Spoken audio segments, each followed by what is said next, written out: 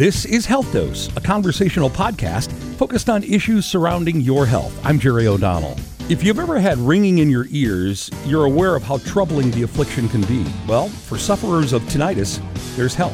Dr. Philip Harris, MD, is an otolaryngologist, or ear, nose, and throat doctor.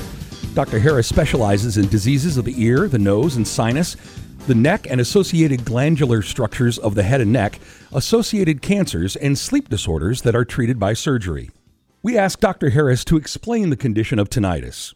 Tinnitus is essentially a phantom sound. It's a very common diagnosis, disability. It's listed as a very common side effect because it's common. And the most common cause to tinnitus is hearing loss. So the ear itself is designed to make a sound. We test that in newborns, for example. We'll look for their ear to make a sound that we can perceive, and we know their hearing mechanism is intact in most situations. There's exceptions. But your ear is designed to make a sound. Your brain is designed to receive that sound. If your brain doesn't receive the sound, it's going to make its own noise. That's the theory, essentially, of tinnitus. So tinnitus is, in most cases, we have subjective tinnitus where you might hear the tinnitus, but I don't hear it. I tell patients, you always see these comics of people hearing ringing of the ears before they faint, right? That's tinnitus. Or it's similar to a person who may have had a farming accident and lost their limb. They always perceive the limb to be there, but it's absent. Or the widow who loses someone, right? You think your loved one is still there. You may wake up and talk to them, and you're looking for that feedback. Well, the brain is doing the same. The brain is saying, where is the feedback to me from the ear? And so sometimes when we test the ear, we don't show hearing loss, but there must be some change or damage, whether it's acoustic trauma from listening to music too loud or gunshots or not wearing your hearing protection. The other thing that I'm not going to say I'm an expert on but their balanced organism, the balanced organ and the balance and the hearing organ, they're intimately entwined, right? So there's certainly things that we do not know or can test for at this time functionally that affect your balance, that affect your hearing, that it will also contribute to tinnitus as well. So, but to answer your question, it's a phantom sound unless it's objective tinnitus. What is objective tinnitus? So objective tinnitus is a sound I can hear and you hear it as well. Most commonly it'd be something pulsatile. When that's present, we want like a heartbeat-like sound to it, a pulse to it. We want that investigated. So the subjective tinnitus is very disturbing. You may be aware that one of the professors at University of Michigan was shot and killed in his office by a tinnitus sufferer. And so certainly can drive people psychiatrically disturbed.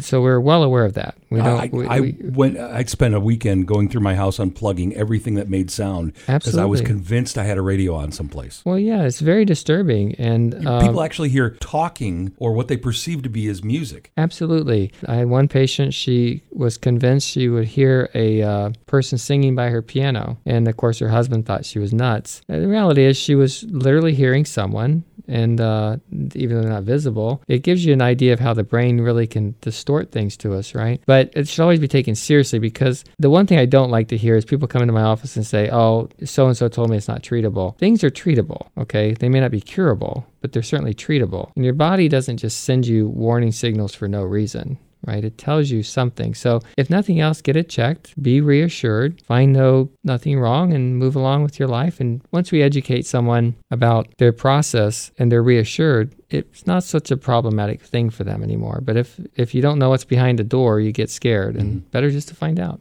How's it diagnosed? So there are different ways. Of course, again, it's a subjective case in most patients. And so they'll tell you I have tinnitus. And it'll vary. Some will hear crickets, some will hear high pitch, low pitch.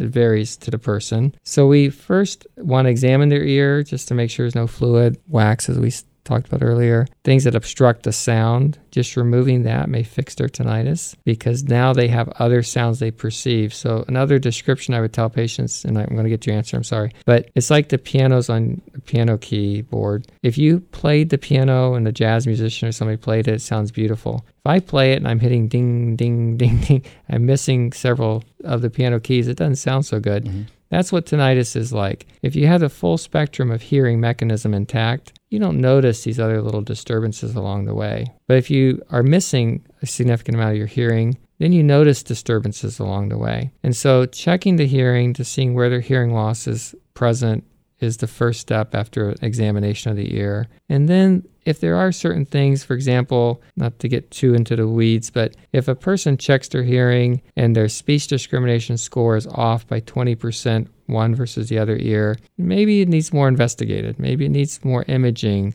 or something to look for other causes to it. And that's kind of where the medical decision-making comes in. When do I know that I need to see a doctor about my tinnitus? You bet. So one, if it's bugging you and it's bothering you and it's socially disruptive, you need to see someone. There can be simple things. You may have had a car accident and injured your neck and need physical therapy to get your neck back in alignment. Maybe you changed your pillow and you now have misalignment of your neck. So don't ignore it. That's my point where patients will say, well, someone told me it's not treatable, so I'd never investigated it. That's just not true. I can send you to a physical therapist and they get your alignment better and your tinnitus gets better. Or maybe you have other symptoms of things that should be investigated. So if it's disturbing you, get it checked. Just get reassurance if nothing else. If you're having disruption of your hearing mechanism where it's overriding your hearing mechanism and now you're a safety factor, right? You don't hear someone coming up on the side of you. You're driving your car. You don't hear someone. You don't hear someone in your house, etc. The other thing is that because it's so associated with hearing loss, and of course people get discouraged with hearing aids because they may not find them to be effective or they may find them too costly, etc. And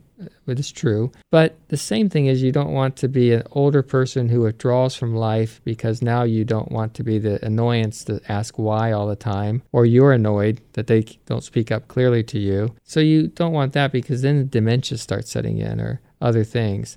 And hearing tests actually are very helpful to have throughout your life because they actually help detect Alzheimer's and dementia and other things maybe before other symptoms show up. So that's important. There was something I read about a percentage of Alzheimer's patients who actually just had problems hearing. That's right. Well, you find that because they withdraw, right? A lot of people, and of course, Alzheimer's is a subjective diagnosis to begin with. I'm not a neurologist, so I don't want to, but there's certain imaging criteria and there's certain clinical criteria and different things, but it's subjective ultimately, right? What's dementia, So you have to then say, if someone withdrew from life because they didn't want to be an embarrassment, they didn't want to say, repeat yourself to me, or they just got annoyed that all these young people don't talk clearly, they don't do whatever. So then they withdraw and then they start losing certain faculties, right? You're sitting at home being the lone person, or you're not interacting with society. We know people live longer who are social, right? People who are social, they do better. And the number one killer in America is depression. It's not all these other things we sometimes, I statistically should confirm that, but most cases people die because they're sad, depressed, gave up, right? You can give up in life on lots of things. Crap happens, right? Mm-hmm. So I should be careful what I say on the radio. Ear, nose, and throat doctor Philip Harris. If you have health concerns, consult your healthcare provider. If you need help finding a healthcare provider, go to midmichigan.org/doctors. For more information on a variety of ear, nose, and throat related topics, you can go to Mid-Michigan's blog at blogs.midmichigan.org. I'm Jerry O'Donnell. Check back soon for another edition of Health Dose.